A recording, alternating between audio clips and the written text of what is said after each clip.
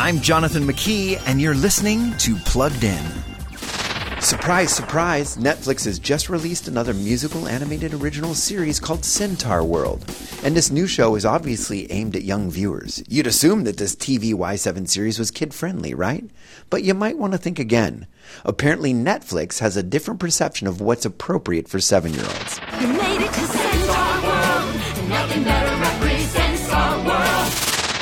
Expect dark humor here, even in form of a song. Effeminate male centaurs make sensual jokes about other male centaurs. Shamans are often used to help figure out the future. And words like stupid and curse word stand-ins are frequent. Creative, colorful, and whimsical? Yes. Kid-friendly? Not so much. Before streaming the latest shows, visit pluggedin.com/radio. I'm Jonathan McKee for Focus on the Family's Plugged In.